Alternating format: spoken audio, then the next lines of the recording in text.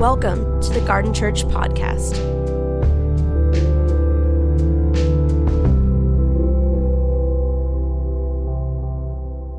Good morning, church. Last week we started a new series, and I'm very excited for us to explore in depth this series and these topics in the future. This series is about who we are as a church. It's also about reclaiming what it means to be the church in the world today. Last week we talked about this. We are first a countercultural community, a family committed to live together, to embrace one another, not to conform to the same ideas, but to be unified around what matters most, and that's the resurrected Jesus. The next several weeks, we're going to explore what it means for us to be Garden Church, what makes us Garden Church. And I want to invite you to think deeply about these things, to consider what it looks like for you to participate in this church at this time. So I want to start with prayer, and then we'll continue in our series of who we are as a church. Father, thank you for this space, as hard as it is to not gather right now. I thank you for the space to be family. And I ask, Lord, that you would anoint this teaching and allow this to get through the devices, through podcasts, through YouTube, through our TVs and our phones. I pray, Jesus, that your word would be preached and proclaimed and encountered and experienced, and you would set us loose into this world as a courageous missional presence. In your name we pray. Amen. We are anchoring our teaching from the book of Acts, specifically Acts chapter 19. Last week, we saw a riot that took place in Ephesus, a riot because of the church. It was caused by the church. We saw how the community of disciples who chose to eliminate their cultural idols, the disciples and the church of its day chose to eliminate the cultural idols of their day, and that had a significant impact, not just on the community, but on the city and the context in which they were ministering to. So we pick up in Acts chapter 19, and we're going to look at verse 8. Right before this, we see Paul arrives into Ephesus for the first time, and he discovers 12 disciples who we assume are meeting in a house church. And it's there that he prays for them, and they're filled with the Holy Spirit. And then this is what happens next. So remember, we're going backwards in our series, and we'll talk about this one in a couple of weeks. But let's look at verse 8 of chapter 19. It says this. Paul entered the synagogue and spoke boldly there for 3 months, arguing persuasively about the kingdom of God. But some of them became obstinate. They refused to believe and publicly maligned the way. So Paul left them. He took the disciples with him and had discussions daily in the hall of Tyrannus. This went on for 2 years, so that all the Jews and Greeks who lived in the province of Asia heard the word of the Lord. And it goes on, it says, God did extraordinary miracles through Paul, so that even handkerchiefs and aprons that had touched him were taken to the sick, and their illnesses were cured, and evil spirits left them.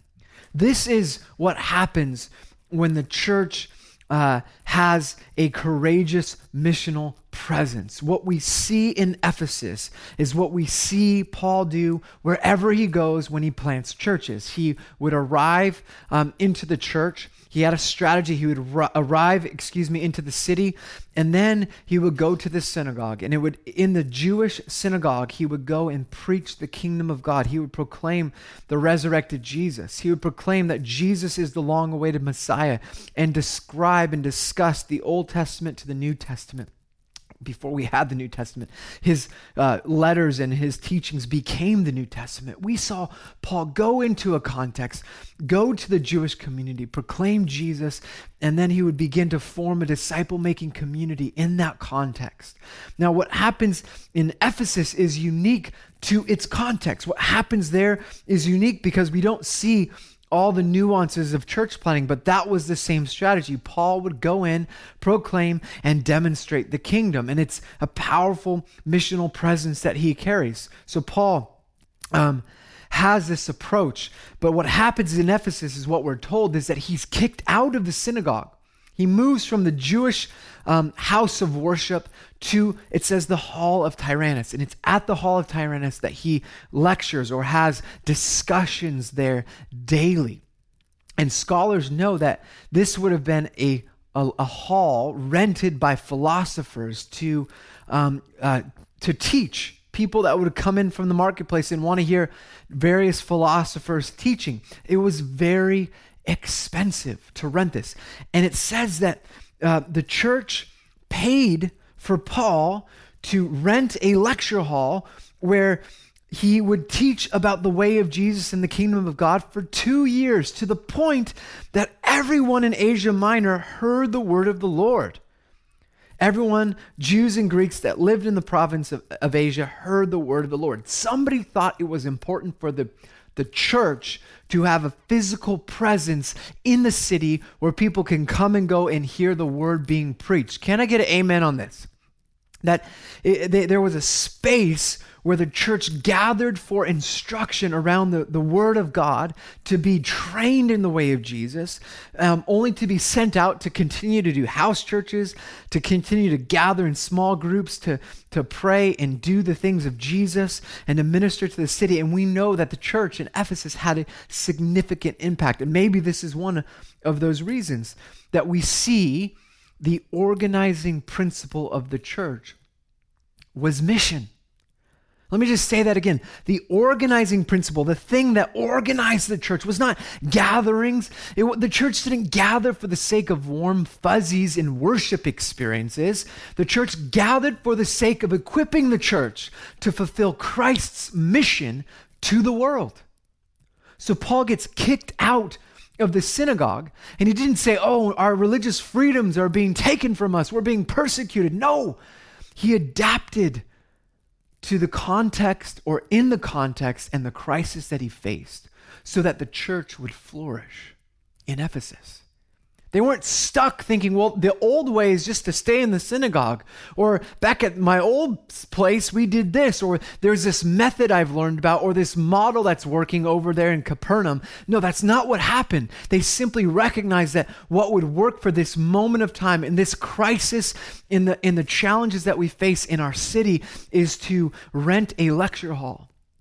Yes, that's used for pagan philosophers. Yes, that's used for other things besides Jesus. But this will become, when we're there, a space for Jesus to be preached and to train disciples in the way of Jesus so they can carry it out and do the things that Jesus would do. You see, the church will always flourish when the mission is the organizing principle. Not the model, not the gatherings, not the tradition, not the programs, not the forms of proficiency for the sake of church growth. We gather, we organize, we focus, we become intentional around the mission of God. The mission of God is essential for the life of the church. Without mission, the church is dead. And we see that the mission demonstrated by Paul is very, very simple. It's simply proclaiming the kingdom of God and demonstrating the kingdom of God. Does that sound familiar? Have you heard of that before? Proclaiming the kingdom and demonstrating it. This is what Jesus does. It's all that Paul does is reflect what Jesus does when he would go into a new city. He would preach the kingdom of God and demonstrate the kingdom, to the point where in Acts chapter 19, it says that he's proclaiming it in the Hall of Tyrannus for 2 years.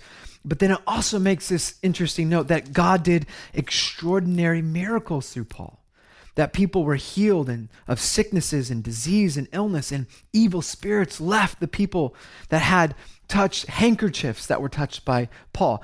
Extraordinary miracles in the book of Acts is a title, is a form. It's a phrase used to describe the extraordinary power of God that's demonstrated in Acts.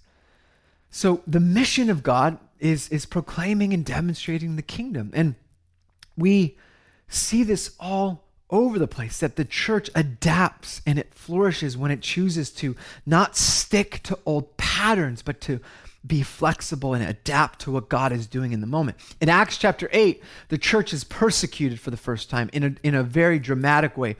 It says that all of the disciples leave Jerusalem and just the apostles stay in Jerusalem.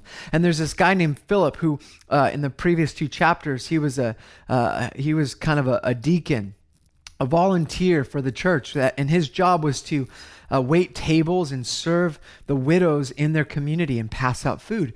But Philip ends up in Samaria, a specific city in Samaria, and he doesn't go there and wait for the protests to emerge so that they can get back to worshiping in Jerusalem. Pardon me if that offends you, but my point is found in this, that what he chooses to do is simply continue the mission of Jesus wherever he is. He wasn't trained to be an evangelist. He wasn't trained necessarily to be a proclaimer of the gospel, but he shows up to a city, and what the city needs is not worship, but the city first needs is to be healed, and people get healed. What the city needs to hear is the proclamation of the resurrected Jesus, so he proclaims the kingdom, and the city is healed, it receives Jesus, it's delivered, and it's full of joy. Can I get an amen? I love it.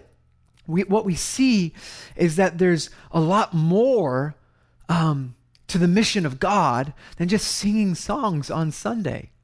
I love singing songs together. I love being together and singing, but God's mission is so much bigger than just us gathering for worship. N.T. Wright says this: justice and peace are about putting things right in the world.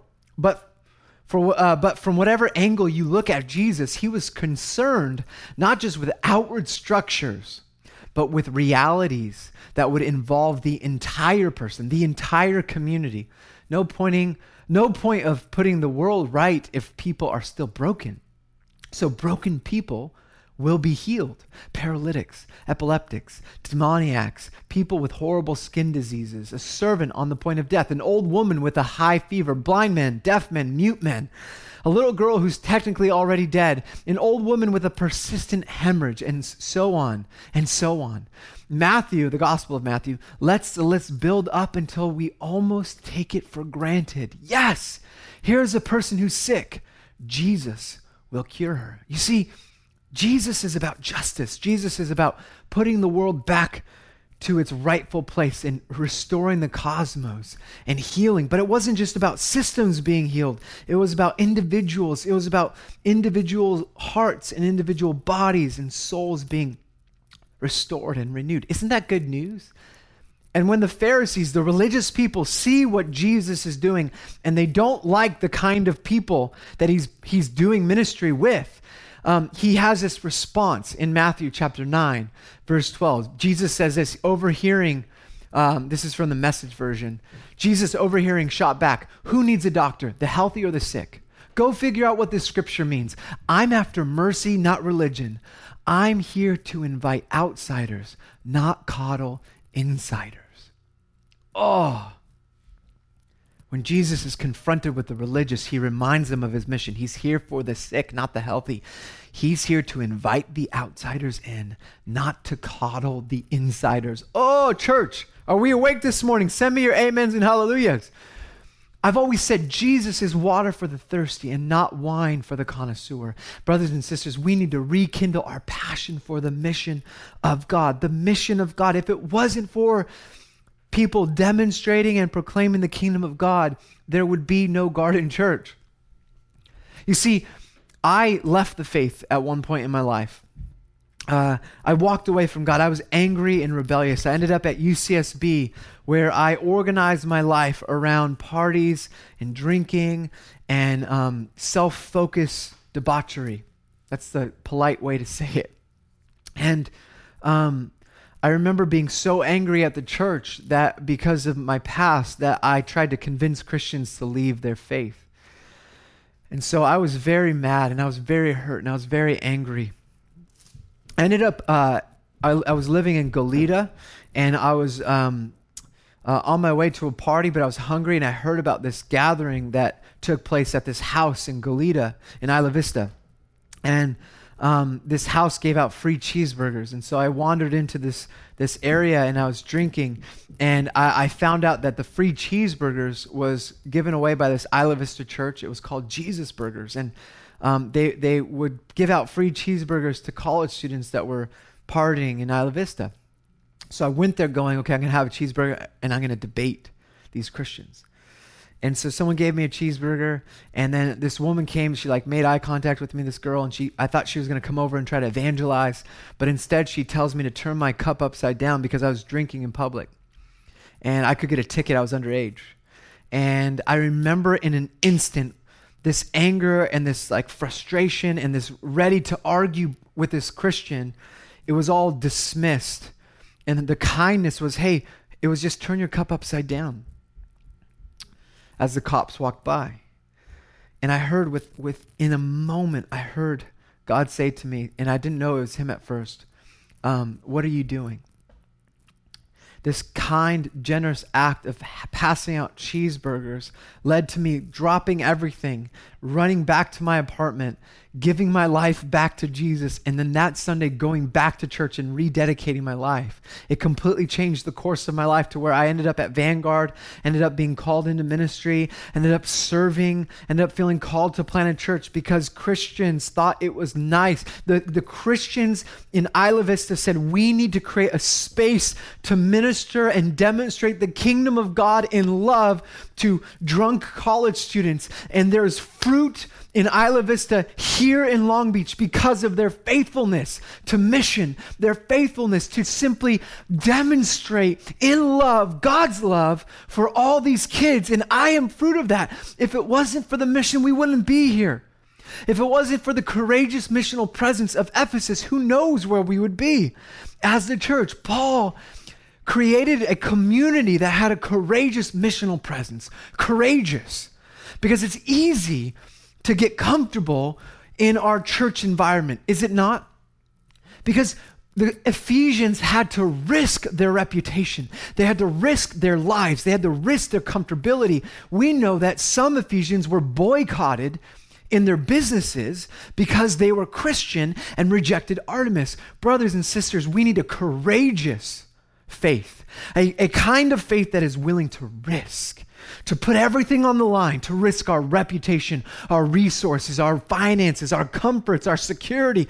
We need to step out and risk and see if God will be faithful to his answer, to his word, and ask for God to heal, to expect God to show up, to give words of knowledge on the street, and to do the things that Jesus would do. That kind of faith takes courage today. Are you with me? Okay. Are you with me? Brothers and sisters, we cannot get complacent or comfortable. We have to have courage. Courageous missional presence. Presence, we're talking about a consistent, intentional faithfulness, a faithfulness to the context you find yourself in, faithful to your families, faithful to your roommates, faithful to your neighbors and your coworkers, in and out of season, showing up when it's hard, to be this light and this salt to the world as Jesus would invite us into. Faithfulness. Faithful presence. James Davison Hunter says faithfulness works itself out in the context of complex social, political, economic, and cultural forces that prevail at a particular time and place. In other words, we create a missional presence when we show up, when we are paying attention to the ordinary life around us. Faithful presence to where we find ourselves. I remember when I began to believe again and practice this idea that God wants to minister through us every day, everywhere. And I've shared these stories before, but I thought they were important for this moment as we talk about a presence in the city, a courageous missional presence. And we'll define mission in 1 second. But it was years ago, I want to say 5 years ago or so, I was challenging and inviting you into as a church to pray for people on the streets, to ask God for words of knowledge and to share them. And I remember there were a lot of stories of missing it. And I remember this one particular story because I was so confident in it. Have you ever tried to give a word of knowledge to a stranger? Where I was at Ralph's on 4th Street And I was with at the time I had like a 1-year-old, it was Ezra, and my wife, and we were getting groceries. And I walked past this woman who was pregnant, and then I went to the other aisle and I told Alex, I think I have a word for her. And so I mustered up the courage to go over to this woman and say this ridiculous thing, which was, I believe she had some form of fear connected to giving birth and being a mom because of her past. And I had the audacity to say, hey, this is going to sound strange, but I sense this thing and I don't know. And it just kind of fumbled out. And at that point in my life, I had seen God show up in those moments. But in this particular moment, I'll never forget. I said, does that make sense to you? And she says, absolutely not. That doesn't resonate with me at all. I'm not afraid at all. It was like rejection. And I literally felt like the world was closing in on me. I was like, okay, I took the car. I got to go. I ran out I literally put the cart full of stuff out and I texted Alex, I'm outside. I just did it. It didn't work. I got to go home. I was like trying to hide. It was so awkward. Does anyone know what I'm talking about? I was that awkward guy and my faith just dropped. I'm like, I thought I heard God's voice, but who knows? So embarrassing. Yeah, that took some courage, but it was a stranger. I've never seen her again and it doesn't matter necessarily. But this is what's interesting about that. My faith just dropped 0. And I was like, I'll never share again. No, that's not true. But that was the same day. That same day, I lived off of 3rd Street, right by that Ralph's. I got a knock on the door. This UPS driver hands me a box, and I see all of his bandages on his arms, these braces on his legs. And I remember seeing it going, teaching people when you see like casts and, on people's arms or legs, like that's a sign you should go pray for healing. And as we practice healing on the streets, and I like open the door, I'm like, oh, what happened to you? And he just, hey, I'm going to go on disability. It's getting into busy season. I can't do this anymore. I'm in a lot of pain, my knees and my joints. And I was like, oh, that's such a bummer. And I was like, can I pray for you? And literally with the door closed, and I'm like, Lord Jesus, heal my brother. Amen. Close the door. See you later. Bye-bye. That was it. 0 faith. I just got rejected. Don't think God's going to show up to this prayer. Didn't take a lot to pray for somebody. I'm trying it, doing it out of obedience, feeling like God's not going to show up. So about a month later, we're in the Garden office when it was on Broadway, and a small little office, and in walks the UPS driver.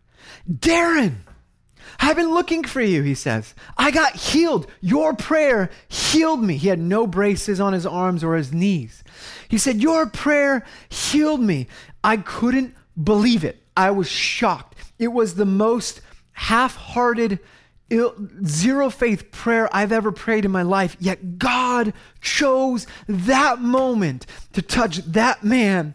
I handed that man our information. I gave him my number. I told him about Jesus. He said, I already started going back to the church I used to go to. It was this amazing moment. I moved out of that neighborhood, and about 2.5 years later, I moved back into that neighborhood. And I remember walking with my family. At this point, another kid. My mother-in-law was with me. Here comes Eddie, the UPS driver, in his truck on the same street. It was 3rd Street. Pulls over his truck. He waves to me. He comes out and he says to me, Darren, your prayer changed my life. I started going to church. I started serving in church. I read the Bible with my wife. It's changed our marriage. He literally said that prayer changed his life. I'll never forget it. And I'll never forget it because it was so insignificant to me. Yet it was so significant to God because mission or missional is simply stepping into God's redemptive, loving, and generous action towards humanity and creation. It is an intentional pursuit of justice where there is injustice, healing where there is brokenness, forgiveness where there is sin and wrongdoing, reconciliation where there is divide and separation, and it is inviting people into the way of Jesus, which will lead to salvation and lead to wholeness. Missional is proclaiming the kingdom, and it's demonstrating the kingdom, and most importantly, it's the embodiment of love. You see, brothers and sisters, I had no intention on seeing this story unfold with Eddie, the UPS driver. I just saw someone who needed some healing in his arms, yet God saw a child that needed restoration and needed love to be demonstrated, manifested, incarnated with a little bit of faith. Just a tiny little bit of mustard seed would move a mountain in this man's life to bring restoration and redemption and salvation and all the things with it. Are you with me, church? Without mission, the church is dead. We are called to be missional. We are sent out into the world to do the things that Jesus would do if he were in our shoes in those moments. We reveal God through our redemptive, loving, and generous actions. We are to take on the family business that Jesus invites us into. Not to live disconnected from the world, but to engage in the world. Not to step away from the suffering around us, but to step into the suffering, to walk with people and to offer them an alternative way of life. This is what it means to be a courageous missional presence, church. Garden Church, you are a courageous missional presence. As James Davison Hunter says, to be Christian is to be obliged to engage the world, pursuing God's restorative purposes over all of life. We have an opportunity to redeem and restore and renew the world. But unfortunately, we see according to our expectations. And many times our expectations come from conditioning. We are taught to expect certain things in the Christian life and miss what God is doing if he acts outside of our expectations. This is from John Wimber. As a church, I want us to be conditioned in seeing and expecting the things of Jesus. I want us to hunger for the possibility and opportunities to put love on display wherever we go. I want us to learn to operate in the power of the Holy Spirit in everyday, ordinary moments, not for the sake of our own life, but for the sake of the life around us. In the past, I've taught our church how to engage in the world around them by looking at what's in their hand. What skill do you have? What talent? What resource? How might God want to use you or use what you already have? And this is great, what's in your hand. But to be honest, I think that teaching has more to do with the influence I've experienced with and the unintentional byproduct of a self-focused spirituality. The Enneagram, Myers-Briggs, personality test, the individual spiritual formation stuff. Nothing bad in any of those things, but they focus on you, yourself, and Jesus. And as I've been growing following Jesus, the more I realize that the power of God is so great and his extravagant love and heart is even bigger and greater than that. Rather than engage in the world by looking at what you might give first, learn to engage in the world in looking for what God might want to do. Don't ask what's in my hand to give away. That's a limited resource, limited based on your experience and capacity. Ask what's in God's heart for this moment, this place, or this person. Ask what's in God's heart for this moment, this place, or this person. Can we pause for just a few moments?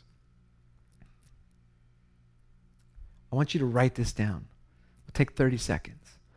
What's in God's heart for your life, for your roommates or your workplace?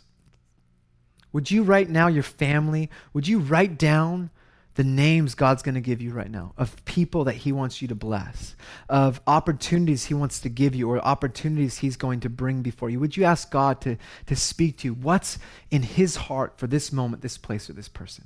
We'll be right back. What did you write down? So often we limit our ability to see what God's doing because our life is focused so much on ourselves. We come with an agenda, but God often has a much bigger agenda. Do you know what I'm talking about? I remember years ago, we were doing Laundry Love, which Laundry Love is an amazing opportunity, an incredible gift to the communities around us, where we targeted a neighborhood that's mostly low income. And we provided free laundry. And this is before we ever started it. And we did it once a month. And the first time we did it, not a lot of people came, but the people that we served were like, yeah, next month it will be packed. And sure enough, it was packed. So we started doing it every month. And there's usually a line, people waiting to get their laundry done for free. And what's great about Laundry Love is you do their laundry, or they do their own laundry. You provide quarters and soap and stuff, and then you get to hang out with everyone because their laundry's stuck, and they have to stay there and watch their stuff. So now you get to engage and talk. And I remember I was leading a community group at the time, and 2 new Christians were with me in our group, and I was teaching them how to pray for people in the laundromat. And this woman was older, and she was very angry at Christianity. She was not a Christian. That was one thing she wanted us to know, but she was very grateful for the laundry. And I remember we were gathering around her, and these 2 other guys were just talking about what they've experienced with Jesus. And then at the end, I just said, hey, can we pray for you? And she's like, sure. So as these guys pray, I start praying, and I just ask the Lord, is there anything you want to say to her? And I hear in my head, something happened to her when she was a child that nobody believed, and it impacted her whole life.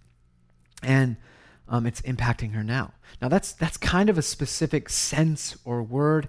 And again, I just shared the other things I've heard that I've missed. But we get done praying, and I say, hey, to this woman, I said, this is going to sound strange, but when we were praying, I just heard, or I just sensed that something happened to you when you were a little girl that nobody believed. And it impacted the rest of your life. And before I could finish saying what I said, she burst out into tears. And she said, how did you know? And in a moment where, again, this is where Jesus helps you in your weakness, because normally I'd be like, well, this, get all theological. I just said, I didn't know, but Jesus knows, and he wants a relationship with you. I began to pray for her, and she began to weep, like uncomfortable weeping, like hysterical snot kind of weeping, as God began to minister to this little girl who had been harmed. And this area in her life that impacted the rest of her life. And she went on to say it impacted her kids. And she gave her life to Jesus in the laundromat. See, I was going there to pass out quarters and soap and to be a loving presence. But Jesus wanted to redeem and restore a child who had lived for too long with the baggage of the past. And he wanted to set her free. Are you with me? That's the power of becoming a courageous missional presence. The whole world becomes an opportunity to display God's love. You see, Philip wasn't walking around Samaria going, hey, I've got this resume of waiting tables. I'm really good at serving widows. My Myers-Briggs training, my Enneagram type tells me I should do this type of thing in this particular city with these particular skills and resources and talents. No, he simply showed up and said, this city, God, what's your heart for this city? And God says, I need an evangelist. And you're the one here. And he becomes the evangelist. It's so good. God sends a guy who's waiting tables into a city and uses him to transform it, to heal it, to serve and empower those who needed the power of God. You see, I love it. God's heart is always bigger than what's in your hand. Are you with me? God's heart is always bigger than what's in your hand. So when we pray, your kingdom come and your will be done on earth as it is in heaven, what we're saying is, God, bring your way of life here and now. May you bring all of the resources of heaven to this moment. And then he empowers you to live as salt, to live as light to the world. And our task as the church is to just continue to do what Jesus did, to extend God's way of life, his kingdom, his culture, wherever we go, as we go. Every day, everywhere, to everyone. And we do this in partnership with the Holy Spirit, and we do this a million different ways. We do this through child sponsorships with World Vision. We do this through multiplying house churches and digital communities.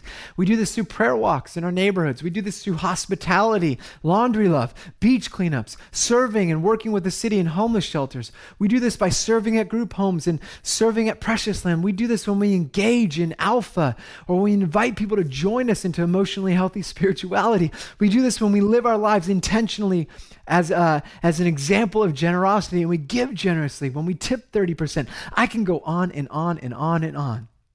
All to say, you are a missionary. You are an agent of reconciliation, a practitioner of the kingdom of God, Christ's ambassador, a disciple maker for the nations. You are spirit empowered and a witness of God, and you are a courageous missional presence. If you are a follower of Jesus, you are a courageous missional presence. If all of this is true about you, how might God want to use you today? Who did he put on your heart? What did he say to you when you paused for those 30 seconds and asked him what it looks like for him to show up? What has he called you to? Write it down. Go. Be who you already are, who you are meant to be, because the world needs you. The world needs you to be a courageous missional presence. Brothers and sisters, go. Be it. Let's do this together. Are you with me? Let's pray. Father, I just get a sense as I'm preaching that you want to speak specifically to my brothers and sisters. I just imagine our church gathering, and I can't wait for that moment where we come back together. But Lord, I pray right now that you would empower us through your Spirit. You would pour out your Spirit upon us. I want to ask God that you would re-energize us for mission, that you would rekindle that fire to go onto the streets, to pray for the sick, to pray for healing, God, to pray powerful prayers. I pray for some of us to be re-engaged generously, that we've stepped into a scarcity mindset, and God, would you pour out your generosity? I believe ministries are being formed in the imagination of some of us right now, that we are being called into ministry. And we're wondering what it looks like in the midst of pandemic to be doing something new. And I think God is releasing missionaries, church planners, new ministries are going to emerge. Also, I just sense that there's a lot of reshuffling and relocating going on. And God wants to use this moment of time where we step into a new neighborhood, into a new city, a new context, a new job, and God wants to use us as a missional presence to that space to bring his life and light to the world. That he wants to use you in the power of the Holy Spirit to do what Jesus would do in that situation. So Lord, would you come and release us as a courageous missional presence? In the name of Jesus we pray. Amen. Thank you for listening. For more information, please visit garden.church.